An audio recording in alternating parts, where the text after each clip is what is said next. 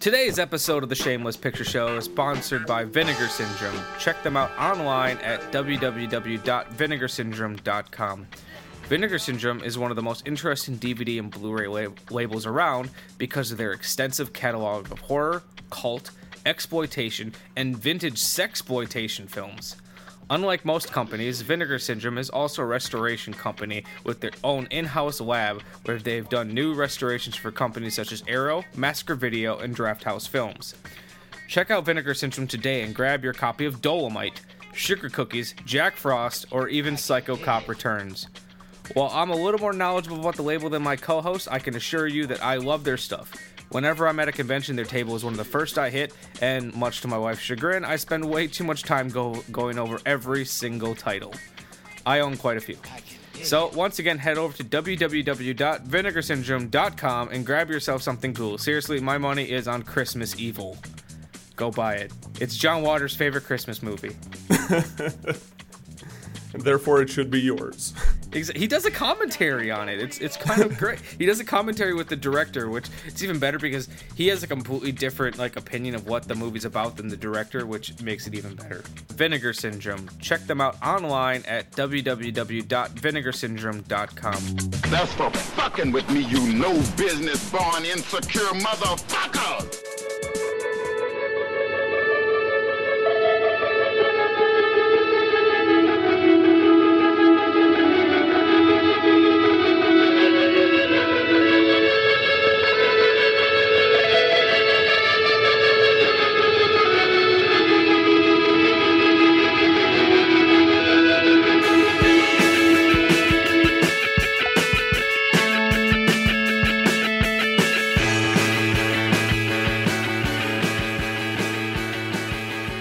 Hello and welcome to the 13th episode of the Shameless Picture Show.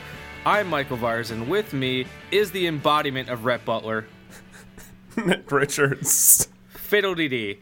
On today's special Mother's Day episode, we'll be discussing David O. Selznick's production of Gone with the Wind. Adapted from the best-selling novel by Margaret Mitchell, this large-scale epic film tells the 12-year story of young Scarlett O'Hara and her journey from naive adolescent before the Civil War to independent matriarch as she pulls herself up from the rubble of her ruined life after the Civil War. Along for their journey every step of the way is suave, handsome Rhett Butler. He's mysterious and charming, she's manipulative and beautiful, and their love is turbulent. Gone with the Wind is now considered to be one of the greatest and most important films of all time, and while the production was challenging, it'll always be remembered as the pinnacle for Hollywood at the time. The film stars Vivien Leigh, Clark Gable, Thomas Mitchell, and Hattie McDaniel, and was directed by a slew of names, Victor Fleming being the most prominent.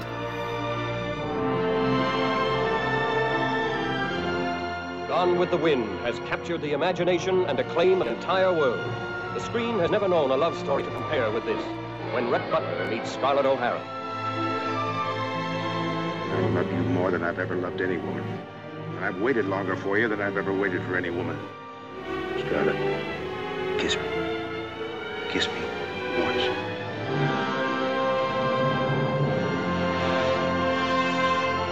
Can you honestly say you don't love me? No, I don't love you. It's a lie. Well, even if it is a lie, do you think I'd go off and leave Melanie and the baby? A love affair you'll remember as long as you live. Filled with all the fire and fury of the times in which it happened.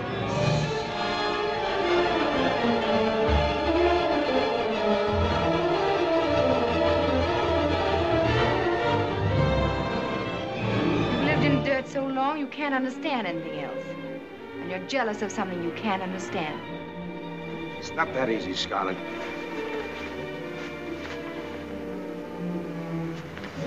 You turned me out while you chased Ashley Wilkes, while you dreamed of Ashley Wilkes. This is one night you're not turning me out. Gone with the Wind. First picture to win 10 Academy Awards. The most honored, the most talked about motion picture in all film history.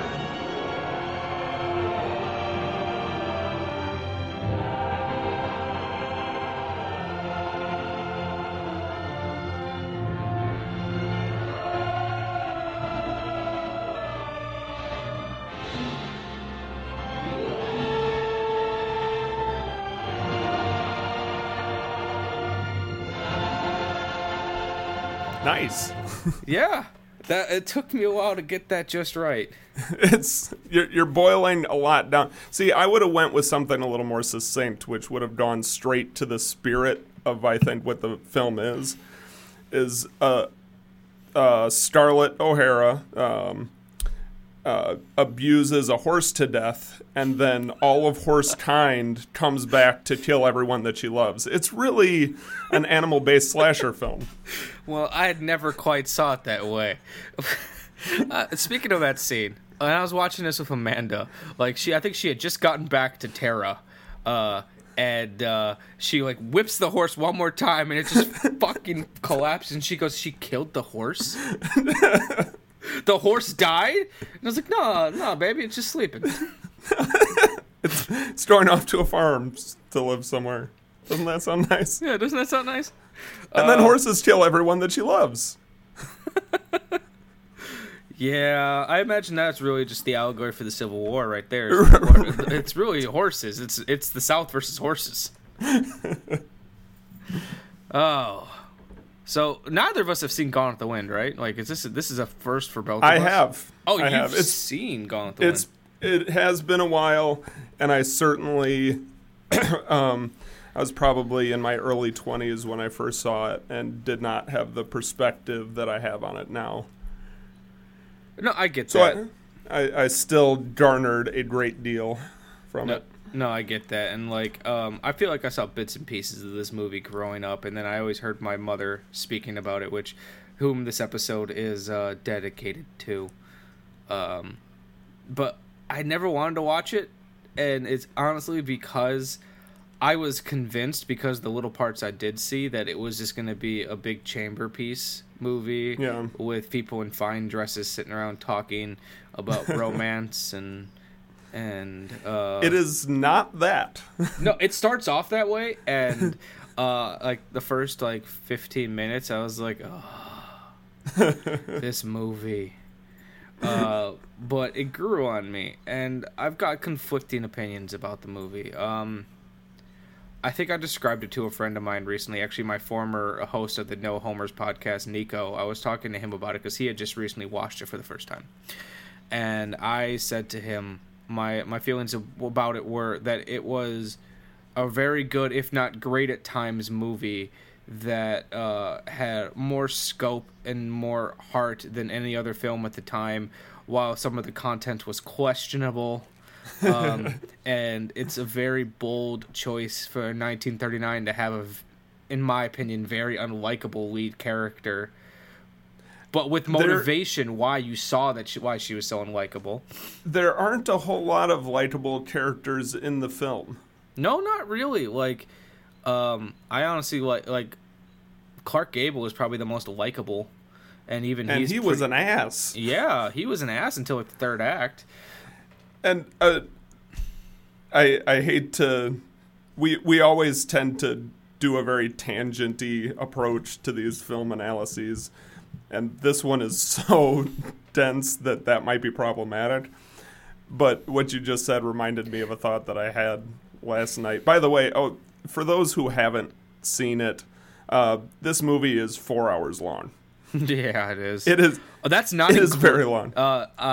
Actually, no, that is including an overture, exit music, an intermission, and a end of intermission. There's actually music to signal that the intermission is over. So I watched it last night, finishing it at 2 a.m. this morning. Woo! But anyway, we were talking about Rhett. I find it... There's this point where Scarlett, falls in love with Rhett, stops using him for his money and security, and actually falls in love with him. And it seems to be the night of drunken abuse that ended presumably in sex, and not necessarily totally consensual. Good night. Jealous, am I? Yes, I suppose I am. Even though I know you've been faithful to me all along. How do I know? Because I know Ashley Wilkes and his honorable breed. They're gentlemen. That's more than I can say for you or for me. We're not gentlemen. And we have no honor, have we?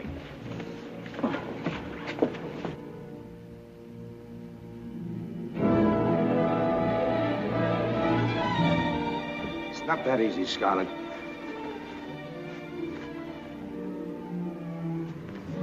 You turned me out while you chased Ashley Wilkes, while you dreamed of Ashley Wilkes. This is one night you're not turning me out.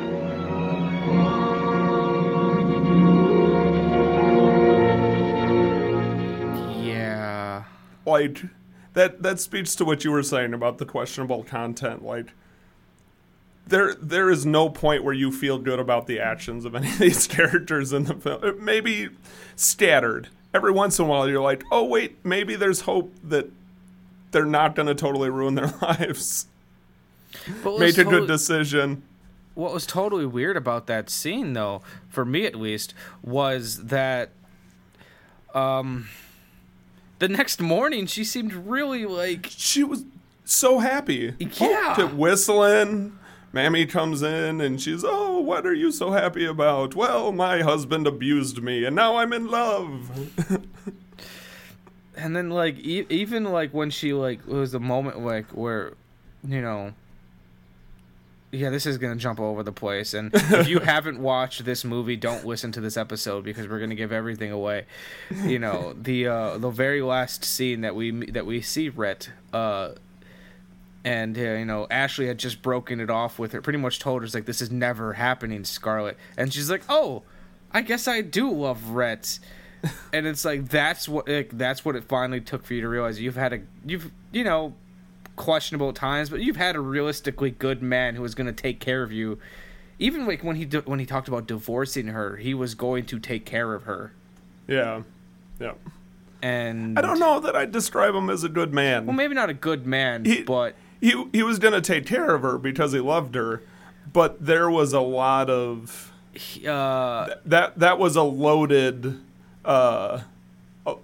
relationship on both sides. He was like, a questionable man. Good father, it seemed like. Like, he definitely cared more about their child than she did.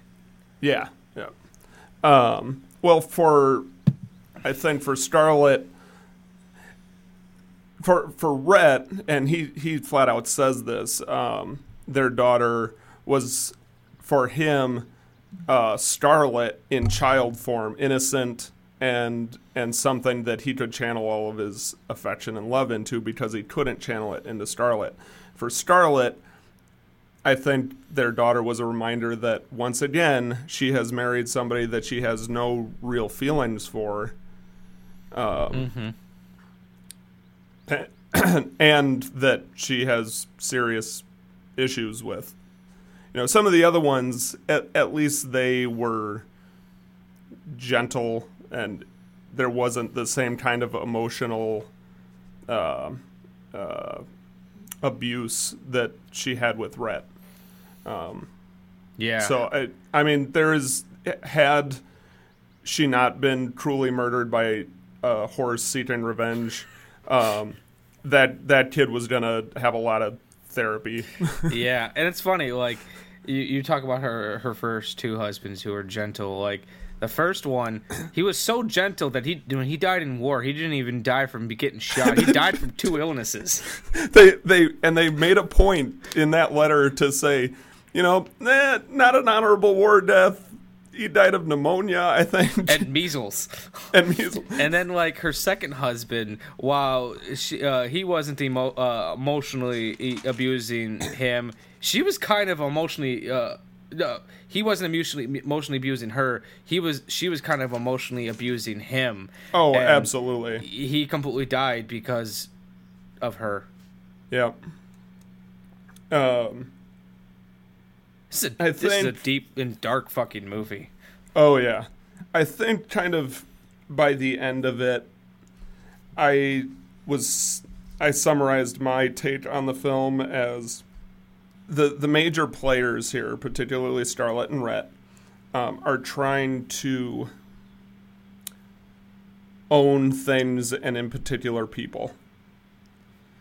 I think there's a reason why they never develop why Scarlett loves, air quote around loves, Ashley the way that she does. Yeah. It's enough that her actions over the course of this 4-hour film, up until the last 10 minutes, everything she does it so she can have Ashley. Yeah. But why?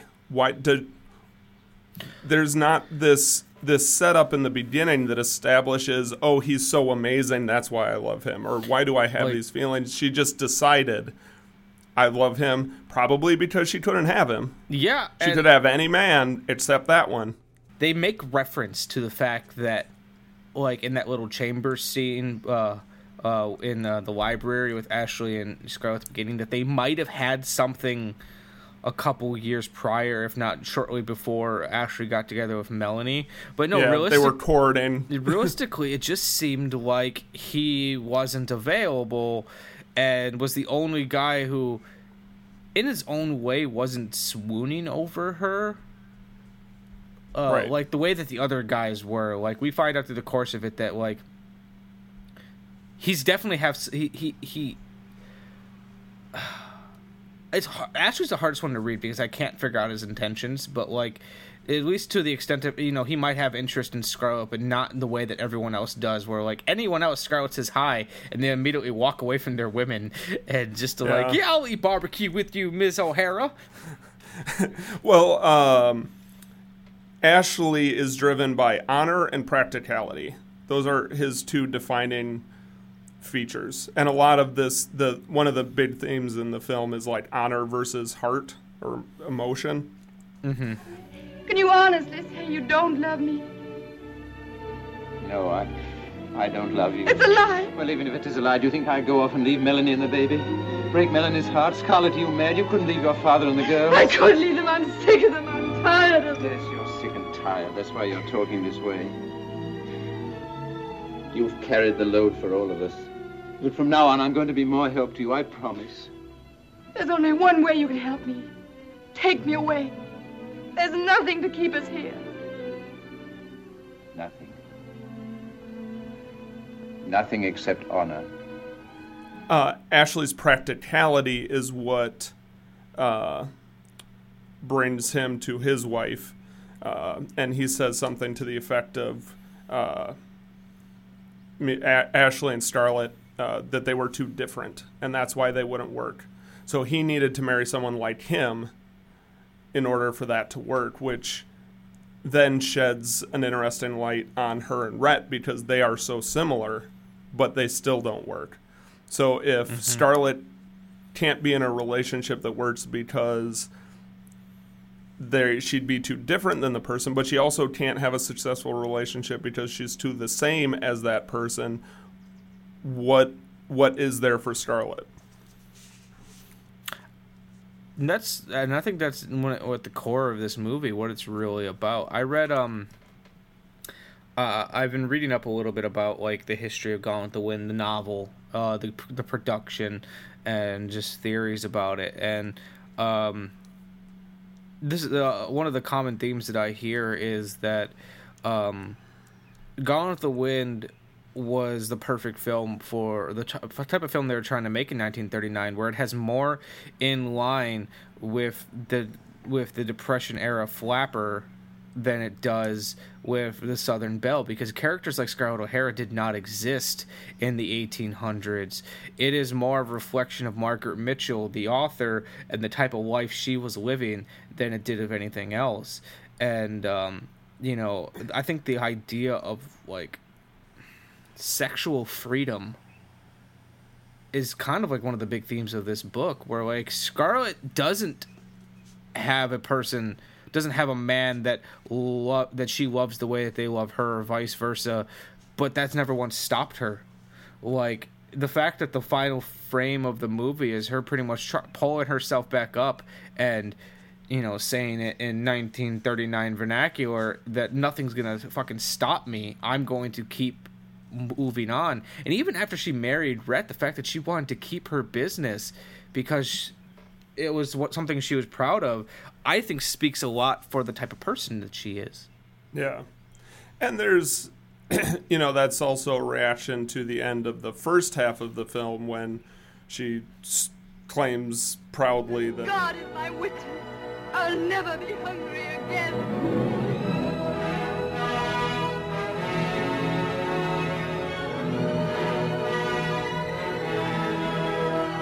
and everything in the second act is, or not act, the first half of the film and the second half of the film mirror each other in very, I'm sure intentional, but eerie ways, in that one of the main differences being in the first half of the film, she was doing everything in order to get Ashley. Yep. In the second half of the film, all of her motivation was being secure, having money, not letting the Yankees take her. I don't even know if independence is the right word, but her security. It's self-preservation. Yeah. She realized that no man or person in general, like even her daughter, could make her happy the way that Tara made her happy. Yeah. And she manipulates people in the same way in both halves in order to reach that goal that is different. Yeah. But I had started mentioning before kind of my summary, and we tangented off. So both Rhett and Scarlett, they covet people. They want to own people. In Scarlett's case, it's Ashley. Yeah. And Tara, but that's obviously a land. However, it's land with a title, with a name, so it's personified. Mm-hmm. And Rhett seeks to own Scarlett. They both, in a way, get what they want. When Scarlett owns the business, Ashley is her business partner. She always finds a way to keep Ashley in her life and have a modicum of control over his life or some kind of heavy connection to it. So they own it. Rhett owns Scarlett. He owns his daughter. He even says when their daughter is born, this is the first person that I've ever truly owned. Yeah, I caught that line, and I kind of just played it off as being like maybe a product of the time, but it's like I don't sit well with that line. I think that's a reflection of their commentary on this Southern lifestyle and its connection to slavery and owning people. Yeah. They paint the Southern Belle plantation lifestyle in a really interesting way, where on the surface it's, oh, look at how great these poor Southerners on their plantations, and the Yankees are only seen as Sherman. Yeah. That's the only part of the northern forces that you see. Well, or is talked about. Other than the robber later on in the film.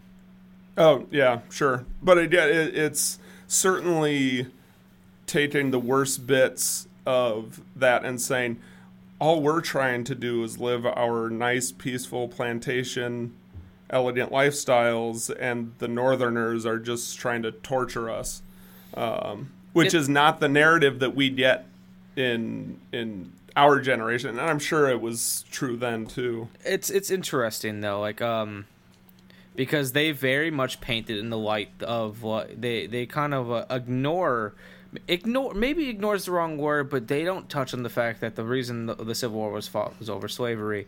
They play it more as we just don't want our way of life to be changed, and we all know that old quote, history is written by the winners. Right. So we always it's interesting in a way, because usually when we see a Civil War movie, the Southerners are always the one treated as like the evil villain. So it's kind of interesting to see a Southerners, because Margaret Mitchell is Southern, who was raised on stories of the Civil War. It's kind of interesting to see like her perspective on it. However, like I do love that, like the southern bias. Like, there's that great scene where like the camera is moving past and showing all the dead bodies as it pulls out, and you see the Confederate flag.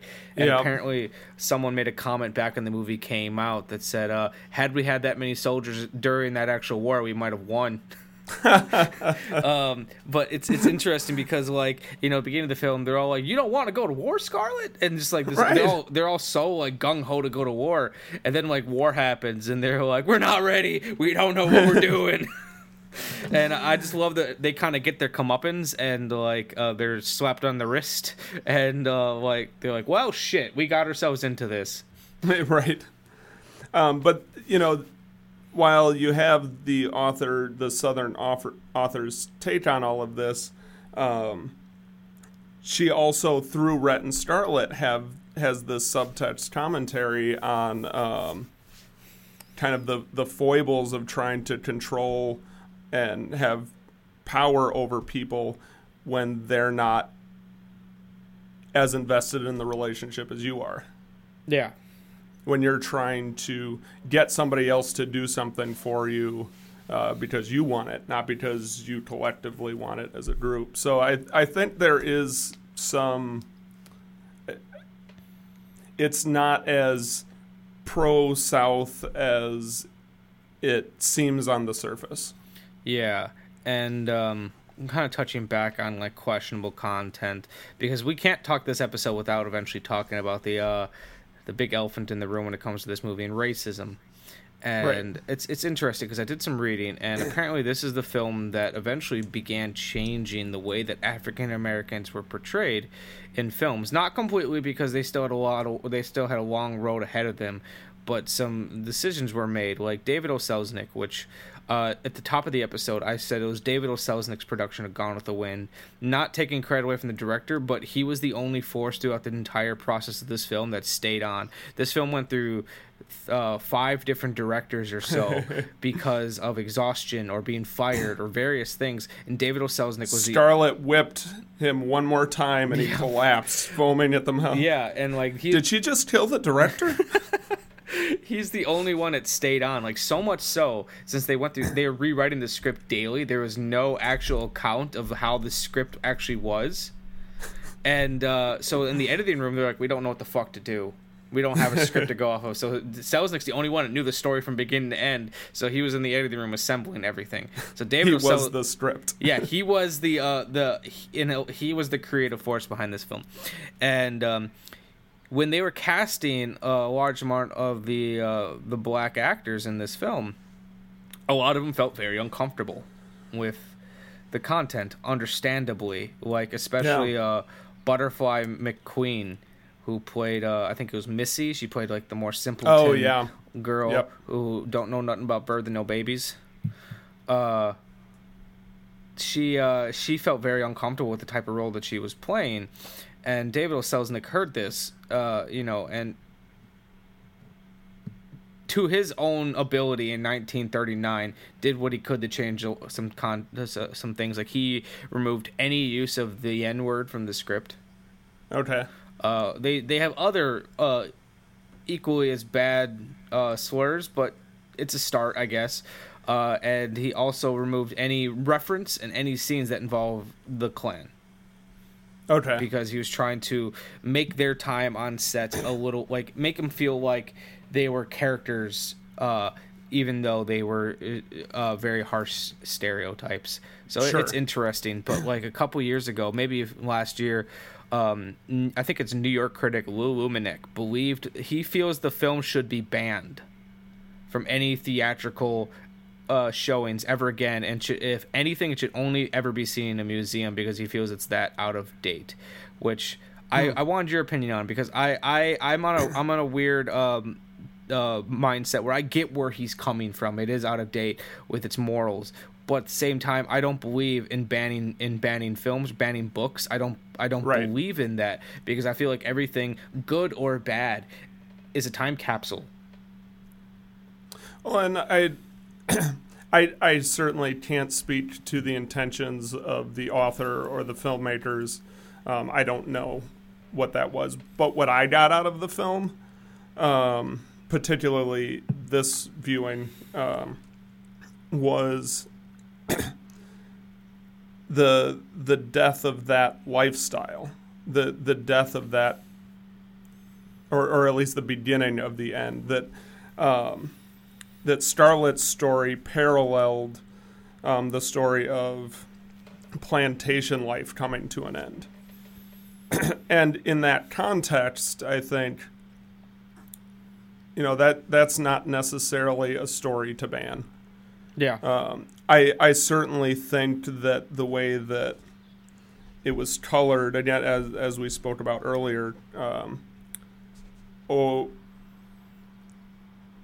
colored plantation life as harmless.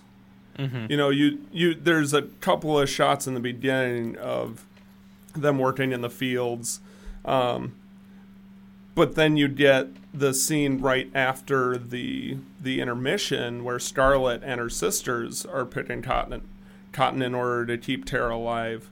No, I don't think it should be banned, and I agree with you that I don't think banning art accomplishes anything. No, I think about... Oh, continue. If it's a problematic piece of art, it should be kept available, but given historical context to say, yep, this is a sign of the times and it's problematic for this and this reason, and here's what we can learn from it. If you truly believe that a piece of art is insulting, problematic, out of touch, don't destroy it, don't hide it.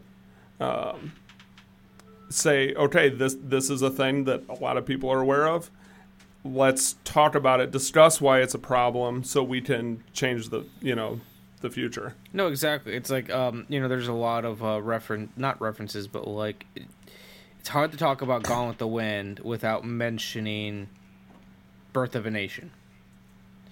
D.W. Griffith's controversial film.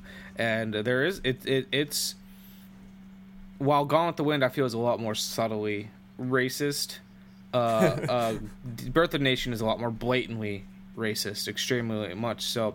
But that being said, D.W. Griffith did, while making Birth of a Nation, did more for filmmaking than any other filmmaker had done at that point. It's the reason why, like, in film school, we still talk about the film, but they do give that historical context and pretty much say, like, this is not how any of us feel. Like, and I feel like that's how films like this should be treated. Like, I read an article a year or two ago where someone was trying to say that 16 Candles should also be banned because of questionable content. And I rewatched it, and the movie is kind of rapey, and it's homophobic at times. But I was talking to Amanda about this, and it's well, I can't necessarily speak for the voices of these of the minorities because I don't know what it's like or how these things feel. It's once I said earlier, it's a time capsule. And if we were to, you don't have to like this movie, you don't have to respect this movie, you don't have to give this movie any two thoughts, but to ban it would almost give it more power because you are giving in to the people, incorrect thought instead of saying like, no, we're not going to ban this film, but instead we're going to tell you why this movie is incorrect. Right. Yeah. And as you said, and I was about to give the same disclaimer, like that it's really easy for me as like a straight white dude to talk about like what should and shouldn't be done with these pieces of art. But when it comes down to it, like I'm not the person who should be making that decision. No. I have like a broad idea of just art banning in general. Yeah. But I'm not the person to ask when it comes to should racist films be, what should become of those. I don't want to make that decision. No. It doesn't affect me like it does other people. No, and I guess I kind of view it as such. Like if you ban anything that's questionable. One, you're closing yourself off to art, because art is supposed to challenge in some way. It shouldn't necessarily like hurt a person, but there should be some sort of challenging aspect to it. And by banning something, you are closing yourself off to a completely different mindset. Not saying you have to agree with that mindset, but it's the same way of like, in today's political climate, there's a lot of people I don't agree with on my Facebook. And if I were to block every single one of them and just live inside my little bubble, I'm cutting myself off from different opinions. Even if I don't agree with 90% of those other opinions, at least then I can see it. Well, and you can understand if you take the time to understand the source of those ideas that you don't agree with, you can better argue your case or better define your side. I find that hearing somebody that agrees with me does really nothing to educate myself. When I hear somebody really smart who has a really dissenting opinion, like nothing clarifies my position more than that, because then I'm like, all right, well, why? It challenges me. Why do I think what I think? Does any of that change? And if it doesn't change, then it allows me to steel myself in that and figure out, when I'm presented with this other perspective, why do I think the way that I do? Why do I disagree with you? What information, what education do I need to get in order to figure out my perspective better? Yeah. Well, damn, that was dense. Yeah. And so now we should start talking about the film. Yeah. My next two notes are kind of amusing, because one of them is Scarlett is a twit. Fiddle-dee-dee. And then right after that, Rhett Butler, am I right? I don't even know what I meant when I wrote that, and I'm trying to decipher what the fuck I was. What's the deal with Rhett Butler? See, the thing that's difficult about Rhett Butler is, like you're saying, he's not a good person. No, terrible. But he's so fucking he charming. knows who he is. Yeah, and he's not manipulative. Starlet's very manipulative. Rhett will come out and say, I'm a terrible person. Yeah, or I'm a self-interested person. I don't do anything for honor. I do everything for me. Yeah, he spends most of his time at a whorehouse, and he's a blockade runner for hire. So like any side that pays him more, he'll go and help. Right.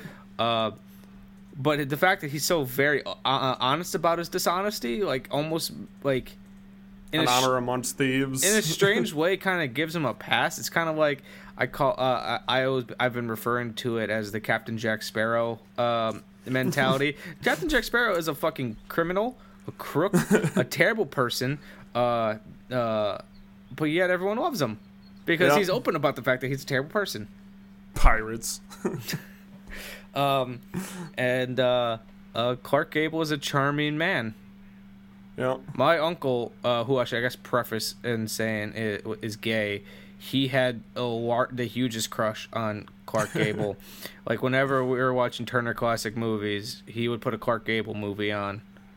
And now thinking back about it, like the way that my uncle styled his mustache and everything just seemed very Clark Gable-ish. Now that I'm thinking about it, he has too many teeth for my taste. He smiles, and it's like, how do you fit all those teeth in there? From what I heard, they did a lot of work on him, so I wouldn't be surprised if they'd put extra teeth in him. Like when he came to Hollywood, he was scrawny, had no facial hair, had a high-pitched voice. We have the technology. That's actually one of the more interesting scandals of this film. Have you heard about any of the scandals behind this film? No. Well, there's a lot of director changes. Victor Fleming is the one who actually gets the credits. Hold on, I'm scrolling down so I can see names. My computer's being kind of slow, so give me a second. Victor Fleming is the one that gets the credit. But a filmmaker by the name of George Cukor is the one that started on the film.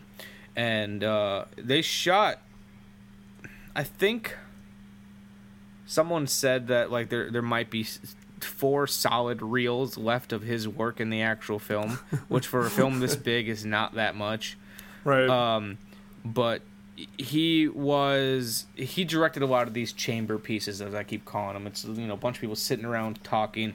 He was the women on set loved him. He had a great feel for that, women talking, and but he was taking so long. He was a good friend of David O. Selznick, but things were just taking too long, and they weren't agreeing on a lot, and they're behind schedule.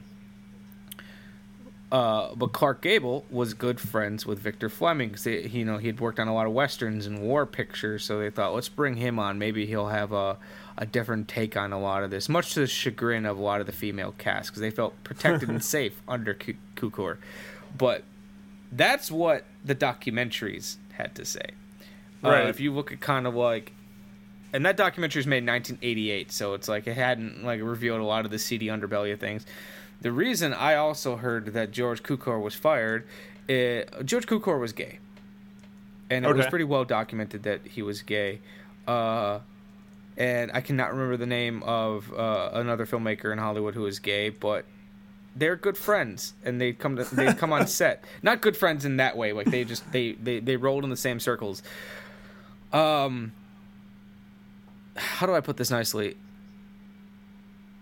Clark Gable also knew these two men, and Clark Gable wasn't completely straight from what I've read from the beginning of his career. He was a womanizer in the worst possible way, and a terrible drunk. When he first came to Hollywood, he'd shack up with wealthy older women for their money, and then keep sleeping around. And but he would essentially fool around with anyone. And he had a relationship for a while with this other filmmaker, this guy, and he helped Clark Gable create his new aesthetic, help him with his facial hair, helped him create a new voice and become a better actor and a more formidable presence. And apparently the way that the rumors go, that Cukor was talking to this other filmmaker, which I wish I could find the name of, and someone had joked around that, Cukor hired one of your former tricks. Gable heard this, was furious, and talked to David O. Selznick, because Gable didn't want to do this film originally, and said it's either him or me. Okay. So they got rid of Cukor. So that's the seedier version of that story. Drama. Because, he didn't want anyone to know about him playing for both teams. It's a different time. Mm-hmm. So there's that. That's like one of the more infamous stories about this movie. And I was talking to my mom about this movie, because this is one of her favorites. And I was telling her, and she was like, Cukor was fired because he wasn't a manly enough director. And I'm smirking to myself. It's like, that's not the only reason. And she's like, what do you mean? It's like, Cukor and Clark Gable recognized each other from the same clubs. And she's like, what kind of clubs? It's like, Cukor was gay. It's like, Clark Gable wasn't gay, was he? And she got really offended. I was like, no. And I told her a different version of the story.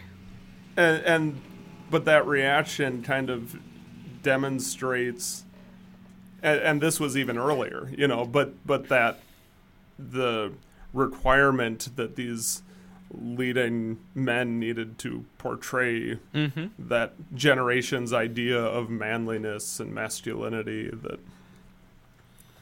No, especially because like gay clubs were illegal at the time in Hollywood. Yeah. If you were caught in one, we'd be arrested. So like it's not surprising to have to keep it secret. But like I also don't think that Clark Gable was necessarily completely gay. Like he had a lot of famous relationships with other women. So I always just kind of imagine he just whoever he was attracted to that day. Right. But that like I said, this film went through a lot of I touched on it a little bit. There's a lot of issues with this film. Because originally it was David O. Selznick trying to get this movie made with a script by Sidney Howard, which the script, if made, would have been 5 hours long. And he's like, no, wait, that is way too long. And like, let's trim it back an hour. Let's like trim it back like an hour and a half and see what we got there. and Sidney rewrote it and had it 15 pages longer. Like you do. And apparently everyone who worked on this film was losing their mind, where someone would turn a draft in and then escape town just so they couldn't take any calls. It was becoming nuts. And Victor Fleming, who took over directing of the film, he things went crazy for him as well, and he eventually got terrible anxiety and left the film for a week or two and went on vacation. And a filmmaker by the name of Sam Wood took over, and he was directing. And then Victor Fleming heard how good of a job he was doing. It's no, this can't be. And he came back and powered through it. So there's there's 5 directors in this film, 4 screenwriters, 3 cinematographers, and 2 editors. Normally today, if you would hear about this happening, you're like, oh, this film is doomed. There's no way this film's going to work. And especially because the script was being rewritten every single day. No one knew what they were doing. And it's now considered one of the greatest films of all time. David O. Selznick must have sold his soul to the devil to get this film done. Well, and it's you could certainly make a case for nowadays chunking that into 2 films. It was 4 hours long with a very natural break in the middle. Yeah. Where each one with probably a little bit of tweaking could easily, everybody loves their sequels nowadays. Yeah, you could have made a whole series of Gone with the Wind films. Yeah. No, I don't think anyone would want to see that. Not in today's world, anyways. One of the things that, most of the character stuff, I got a lot out of, but made sense. One big question mark that still hangs in my head: why did Rhett sign up for the army? And he speculates on this too. He tells you right up front, everything he does is for self-interest. Everything he does is for Rhett Butler. But then he decides to join up in the army, and he says, I don't know, maybe I'm feeling guilty, he throws out a couple of options, but it's never really answered. No, it's really strange too, because at first I thought it was just an excuse to leave the situation.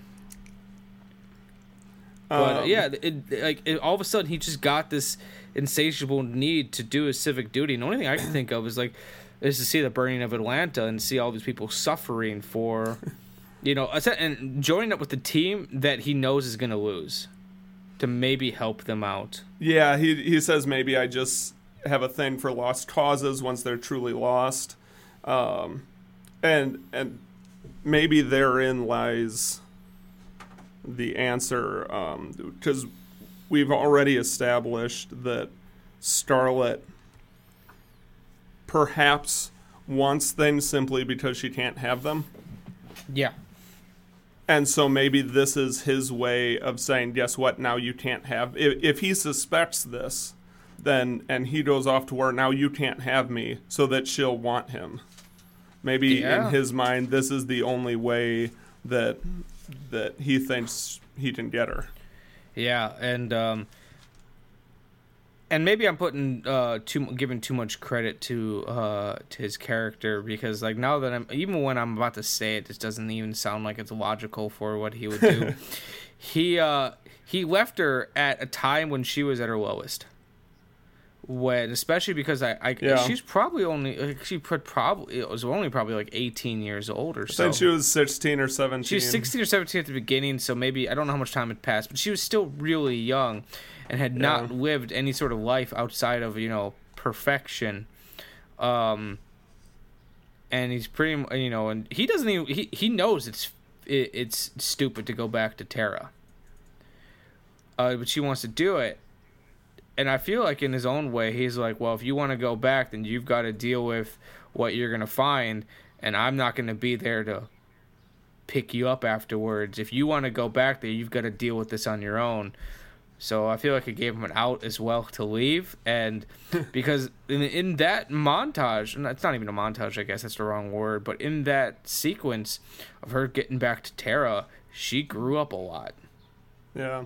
Well, and I think one of the flaws in the thinking of Rhett leaving because he wouldn't support her in that way is there's a recurring theme of when these people fall in love with somebody else, I would do anything for you. That line is said, I think 4 or 5 times I caught it. But I would do anything. I love you so much, I would do anything for you. And Rhett, until the very last scene, would do anything for her. Yeah. And tells, is it Millie? That at one point in the 3rd act, or 5th, depending on the 27th act in this movie. Yeah. Towards the end. If I knew there was a chance, if I thought that there was any chance that someday she would stop loving Ashley, then I would wait till the ends of the earth. Because I would do anything for her. And I think when she was going back to Tara, he would do anything for her then. Yeah, probably. It's interesting though. Like one thing I paid attention to, and I appreciate it too, because like one of the earlier scenes when Rhett and Scarlett were dancing, he says, "I just want you to say to me what you said to Ashley that day, and that you love me." And she's like, "You're never gonna hear that," and he does.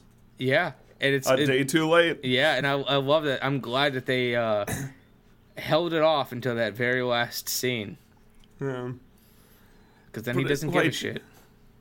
Like, nobody gets... Like, everybody is miserable by the end of this movie. And I say by the end, everybody is miserable throughout the entire movie.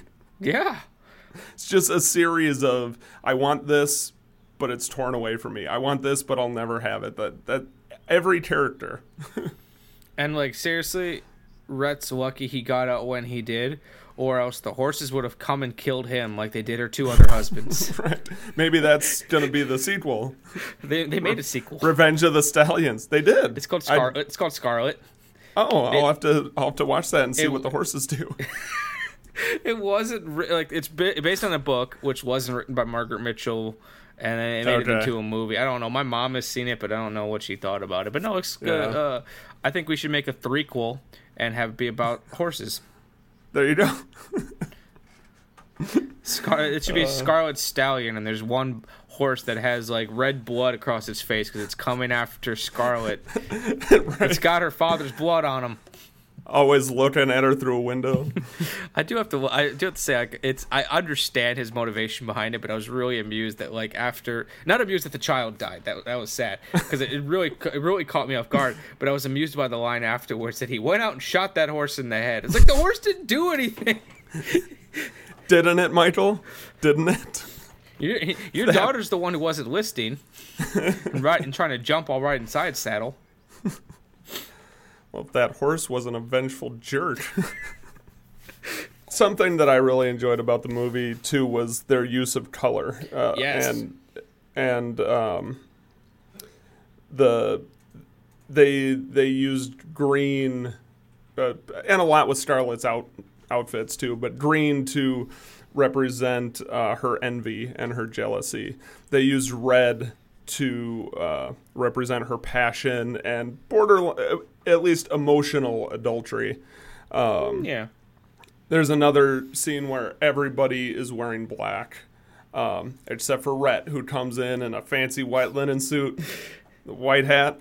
Like, everybody black except Rhett coming in there. Of course. That's how it works. Or when Scarlett is so overwhelmed by being the nurse in the Civil War hospital, she it's the only time that she is drab. It's all like light browns, head to toe, as she leaves the hospital.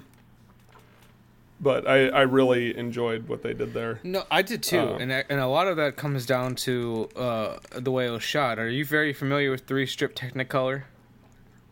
No. I found the Technicolor beautiful, but in terms of the how 3-strip Technicolor process works, because this is like the pinnacle of Technicolor. that's the reason the colors pop so much, is because it really focuses on primary colors. How 3-strip Technicolor works, I don't know, maybe they have a video online somewhere where like we could pop in and like show people how it works. But how it works is the cameras were huge and bulky, and because it was rolling 3 strips of black and white film through the camera at all times and shooting the same image, and each one would run past a colored prism that would tint the film that color, and this strip would pick up would be green, this one would be red, and I think the other one was yellow. I think those green, red, and yellow. I think those are the 3 colors. I could be wrong. And essentially, with those 3 colors, you could pick up everything. So they run through the 3 films. They put it through a dye process, mix it together. I don't quite know how all that part is done. And then it comes out with these gloriously beautiful images where those 3 colors specifically really pop. And the thing about Technicolor is it was such a finicky process where Technicolor actually if you wanted to use the Technicolor process, that you had to agree to their terms, and their terms were they would have a supervisors on set, one person whose job was to work with the set designers and could veto any colors or color schemes they feel we're not gonna work with the Technicolor process. And then they also had someone who worked with the cinematographer, especially if they've never worked on color features before, and if they weren't happy with their work, could fire them. Wow. And one thing, and they also have to use 3 times as much light to make these films work. Sure. And what's interesting though about watching it is I was amazed, and I told Amanda this. It's like their use of darkness and shadow is so well. It's like I described it to her, and she hasn't seen as many black and white movies, but you might get this. It's shot like a black and white movie in color. Right. Like Citizen Kane would be. A lot of use of cookies, silhouette. Like you said, dark scene with this just like half of their face illuminated enough to see it. Like the scene where Melanie was giving birth, and like it's all through silhouette with the light coming through like the shutters, or that very questionable potentially rape scene where Rhett picks up Scarlet and he walks off into darkness. Right. Just very theater-esque of the the darkness representing the unknown and the frightful. Yeah, like, and I just, that was the biggest thing I took away from this movie. It was like, this movie is technically brilliant, and it's even better so like realizing that this movie created the idea that we'll fix it in post.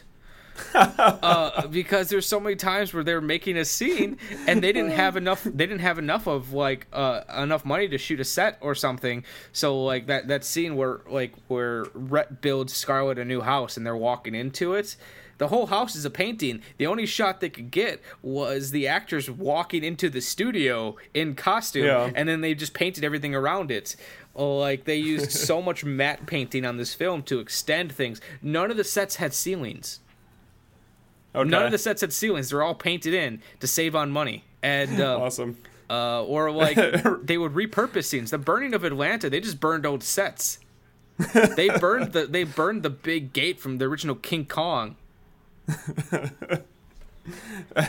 Something about that reminded me of the scene in The Simpsons when they're filming the Radioactive Man movie and they're painting the horses. Why don't you just use cows? Can't use cows. Don't look like cows. You got to paint the horses. What do you do if you want something that looks like a horse? Usually we just type a bunch of cats together.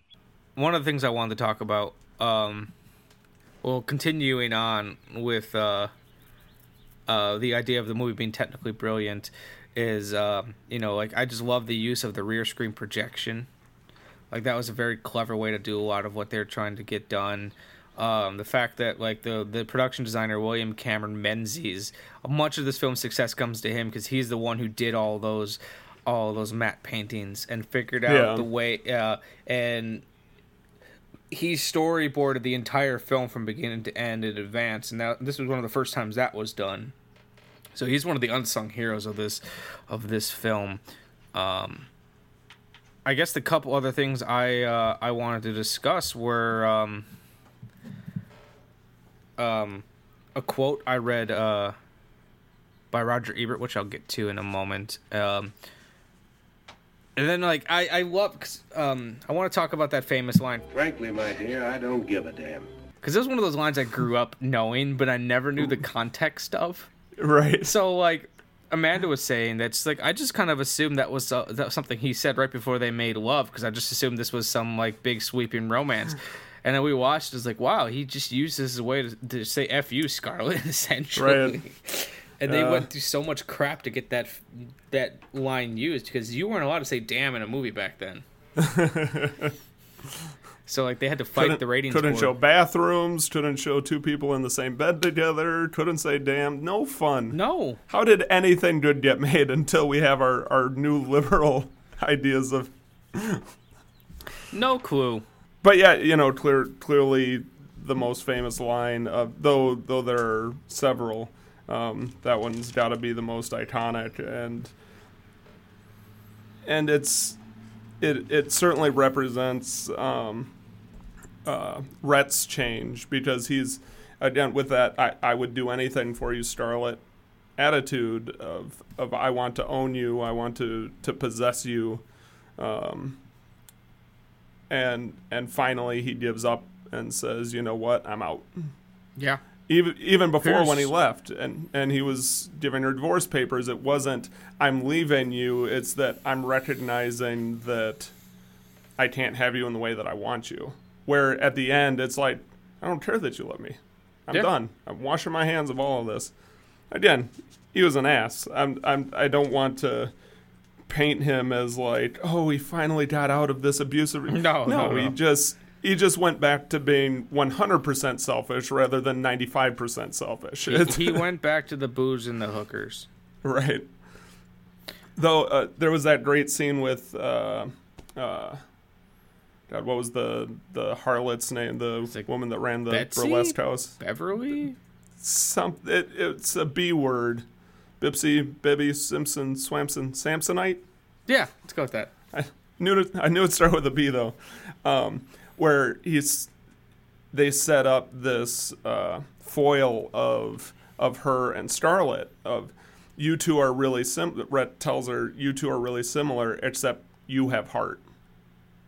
Yeah. And there's a regularly they're talking about people's honor and whether or not honor is important, and they show all of the gentlemen in the beginning acting very gentlemanly and southernly, and then they ask Rhett what he thinks of the war, and he acts in a very non-gentlemanly manner and tells it like it is, and then kind of says I'm sorry, I'm not a gentleman, I'm going to excuse myself. But so that there's that theme of do you or do you not have honor, and do you or do you not have heart? And it seems that both Starlet and Rhett have neither. Yeah. Where everybody else in the film at least has one of those two things, and they're played against each other. Mm-hmm. I don't have a whole...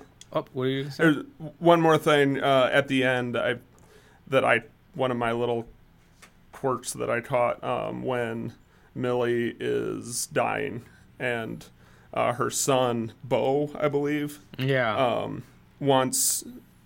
is upset, and it's morning, and he doesn't want, and Ashley's taking him to bed, and he says, I don't want to go to bed.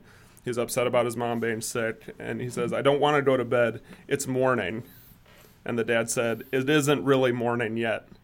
And clearly the double entendre of mourning, that they're about to be mourning, but it's not here yet. She is on her deathbed. Yeah, I thought that was... she hasn't yet died. That was a really clever use of wordplay, and I think like the main screenwriter for this film, he was a theater, right? He wrote a lot for theater and did a lot of Shakespeare adaptations. Yeah, and everything. very Shakespearean wordplay. And you could kind of see that. I was gonna say I don't have a whole lot more other than a quote that I found that I feel like kind of sums up. Sums up Gone with the Wind pretty nicely. Unless you got something else. No, No, I don't think so. Well, I have lots. I have pages and pages of notes, but I think we covered the spirit of what is in all of it. Once again, I need to get I need to get a lot better at remember finding the name of who you're quoting. Give me 1 second, and I will find out who this person was. Oh, it's actually CNN. All right, so here's a quote by Todd Leopold about Gone with the Wind that I felt like this summed it up very nicely. If you depend on movies for a clean, uncluttered, and accurate view of history, you'll be disappointed every time. Leave the history to the historians. Movies are storytelling, and few stories are told as well as Gone with the Wind.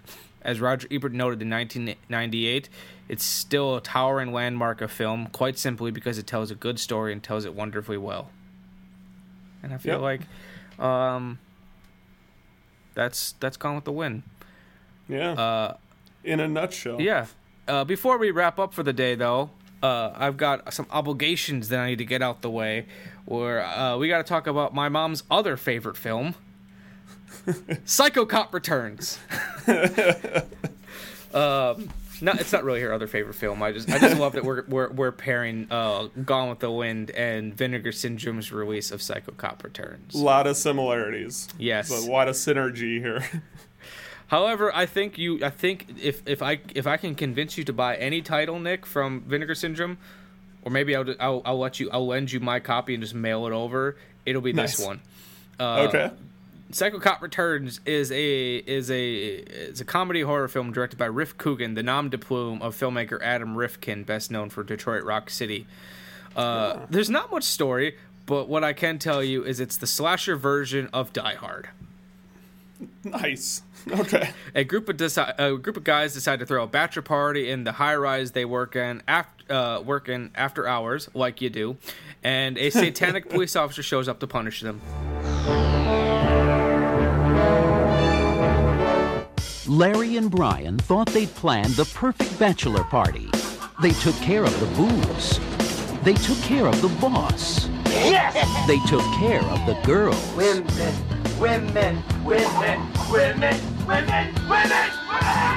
They took care of the entertainment. We're here to party. They even took care of the night watchman. The only thing they didn't take care of was him. You boys wouldn't be planning anything illegal. Now they've got an uninvited guest. They're just having some fun. Until someone loses an eye. He's a cop. He shoots at people for a living. Chances are he's a little bit strange. Psycho Cop 2. Wonderful. So you can see all the similarities already of Gone with the Wind. Right. Yeah. There's some great things about it. One of the animators for The Simpsons, he wrote it. So it's got a great sense of humor. It's a crazy film, and I feel like it'd be great for an audience.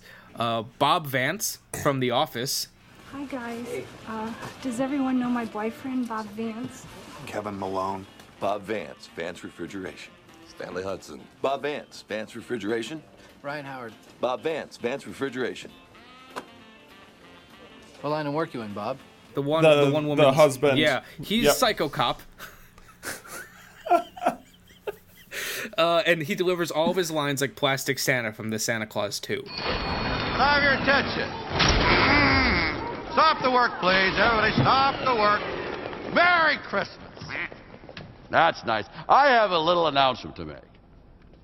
From this moment forward, we're not going to make any more toys. The children of the world don't deserve these presents. They're running rampant with naughtiness.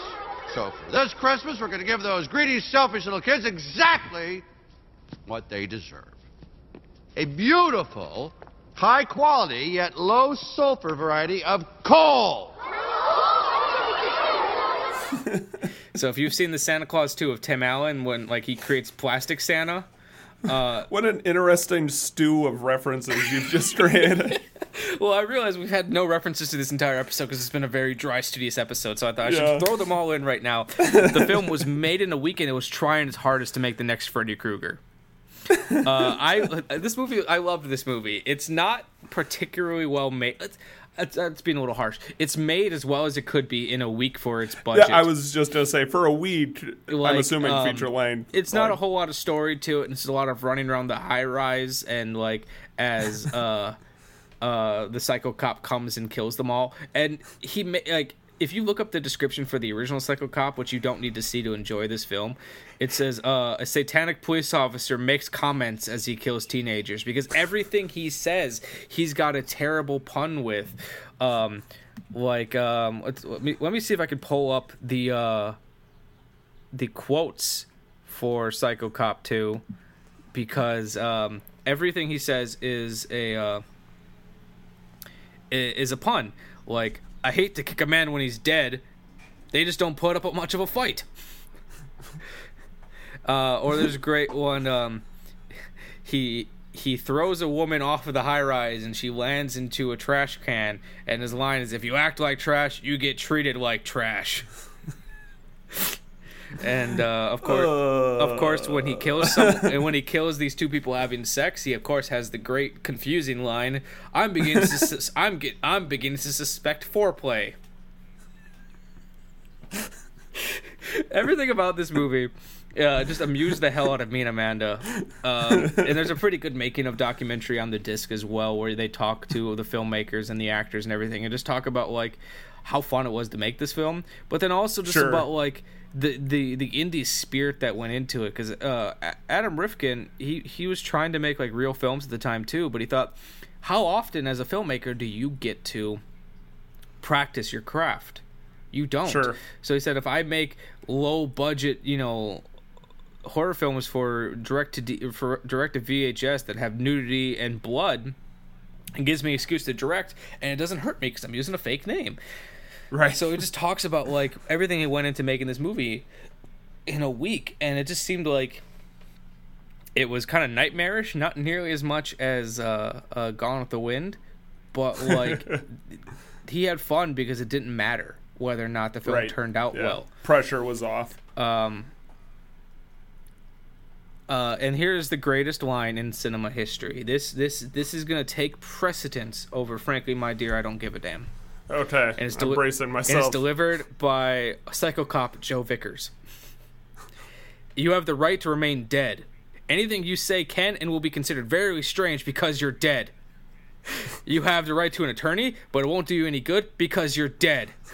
Do you understand these rights that have been read to you? Are you even listening? It would be a lot easier if you would be a little more cooperative." The best part about that... And mic drop. "Anything you say can and will be considered very strange because you're dead." The actor that plays him, he says in the making of, it's like, "I can't remember what I had for breakfast this morning, but I'll never forget that line." So you want me to say what now? So that's Psycho Cop Returns. It's a lot of fun. It's like that's honestly the best way I can describe it is it's the slasher film version of Die Hard. Yeah, that's all winning right there. It is some of the most fun I have had recently, and considering I just watched a couple really long movies, I just watched Gone with the Wind, and then right after that I decided to watch Rear Window, which was amazing. Yeah, that's a good one. And so I was like, you know what? I'm feeling like I need some Psycho Cop Returns in my life. It's a palate cleanser. Yeah. So right now, that is out of Vinegar Syndrome's entire line, that is the one that gets my my seal of approval, and would make a great accompaniment to Gone with the Wind. Again, a lot of synergy. If anything, watch the first half of Gone with the Wind. When the intermission comes up, watch Psycho Cop Returns, and then watch it out. Yep. Watch the second half of Gone with the Wind. Make it a day of it. You're gonna have to. Best double feature ever. Yes. But anyways, that's what all I've got. Did you have any suggestions for me, or are we just going to wrap it up a little... I don't want to say early, because it's kind of a long episode. I did not prepare. I put so much energy into Gone with the Wind notes that that I was overwhelmed to the point of not doing any recommendations. Same. And To be fair, our Shameless, right now have enough content to record this show for like 27 years. Yeah. At our current rate of watching. So I think we're okay, but I liked it as a feature. No, so I do too. I don't think I got any more else. I feel like I'm going to need to step away from Gone with the Wind for a while after this. Like, after watching a 4-hour movie and then 2.5 hours of making of and reading countless essays, it's going to be a while before I revisit this film again. I've kind of made the rule that unless I can see it on the big screen, I'm probably not going to watch it for a very long time. Frankly, Michael, I don't give a damn. I was wondering when that was going to come in. I was waiting for the right moment.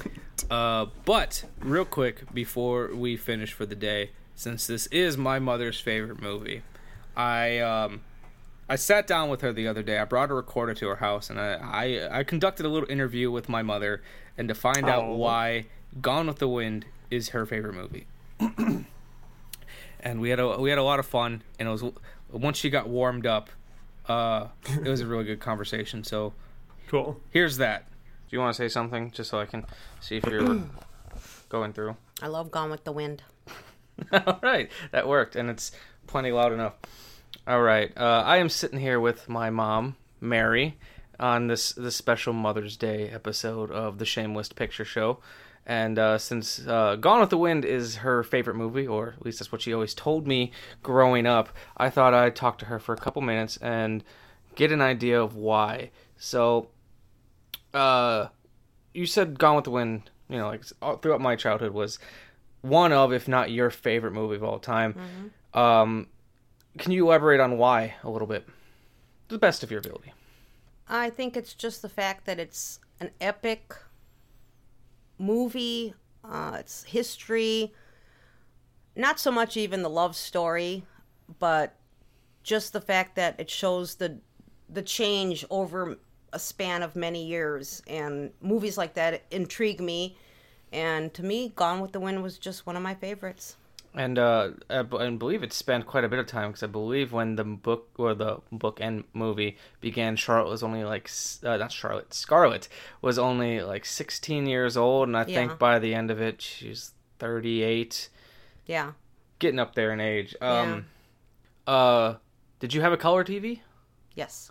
So you got to see it in its full color, because Gone with the Wind is known for its vibrant use of color, because it was used with the three strip Technicolor process. Do you know anything about that? Yes. When was the first time you saw it, if you can remember? I would think probably middle school. Probably on TV.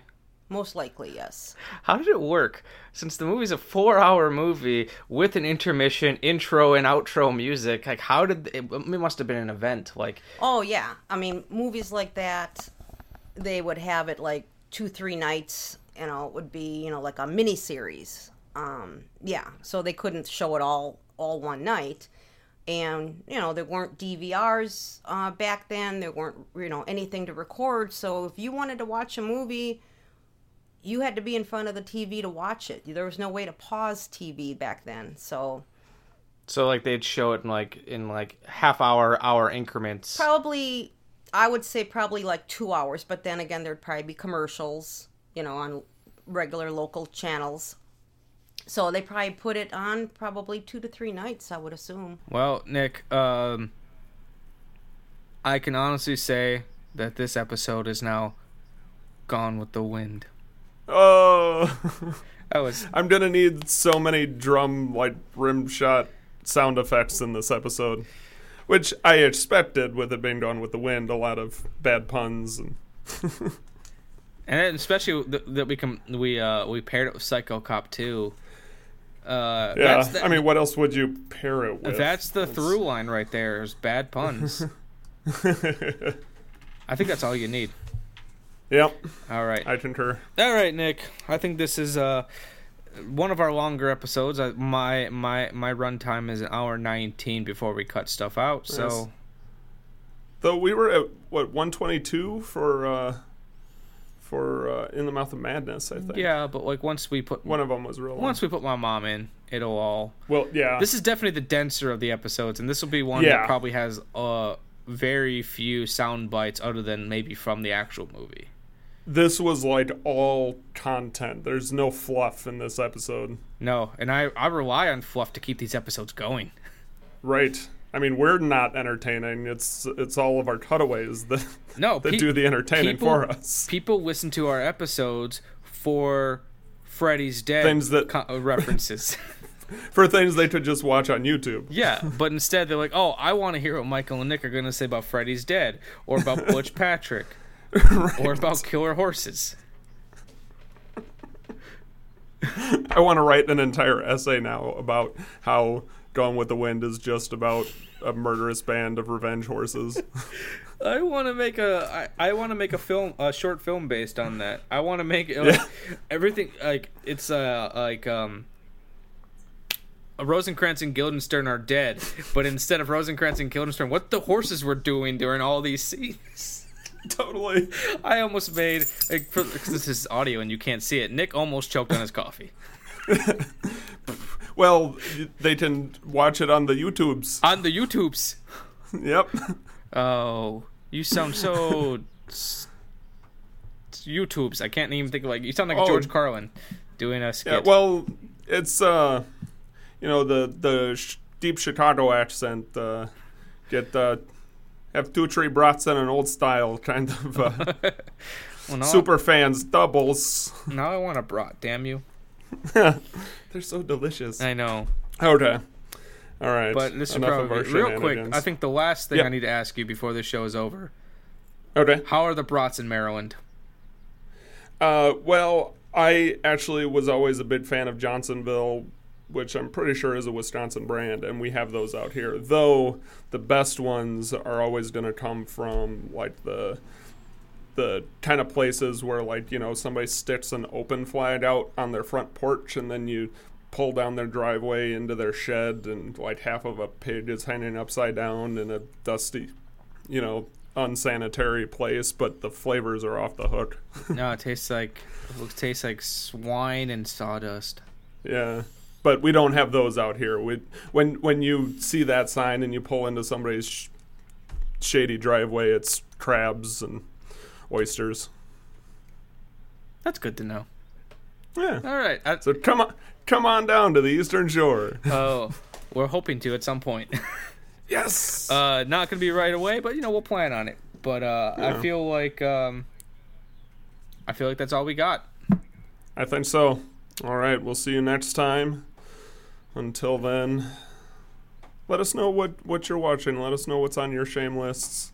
I'm eager to see how it compares against ours. Yeah, and as always, like and rate us on iTunes, Google Play, Stitcher Radio, SoundCloud. Just share us. Do anything. Just let us know that you are listening. Like we appreciate the private messages saying how much you like our show, but post something on the page. Don't be ashamed. Don't let us be on your shame list. Ooh, I feel like that's how we're gonna end this. Nice. All right. Bye-bye. Peace out.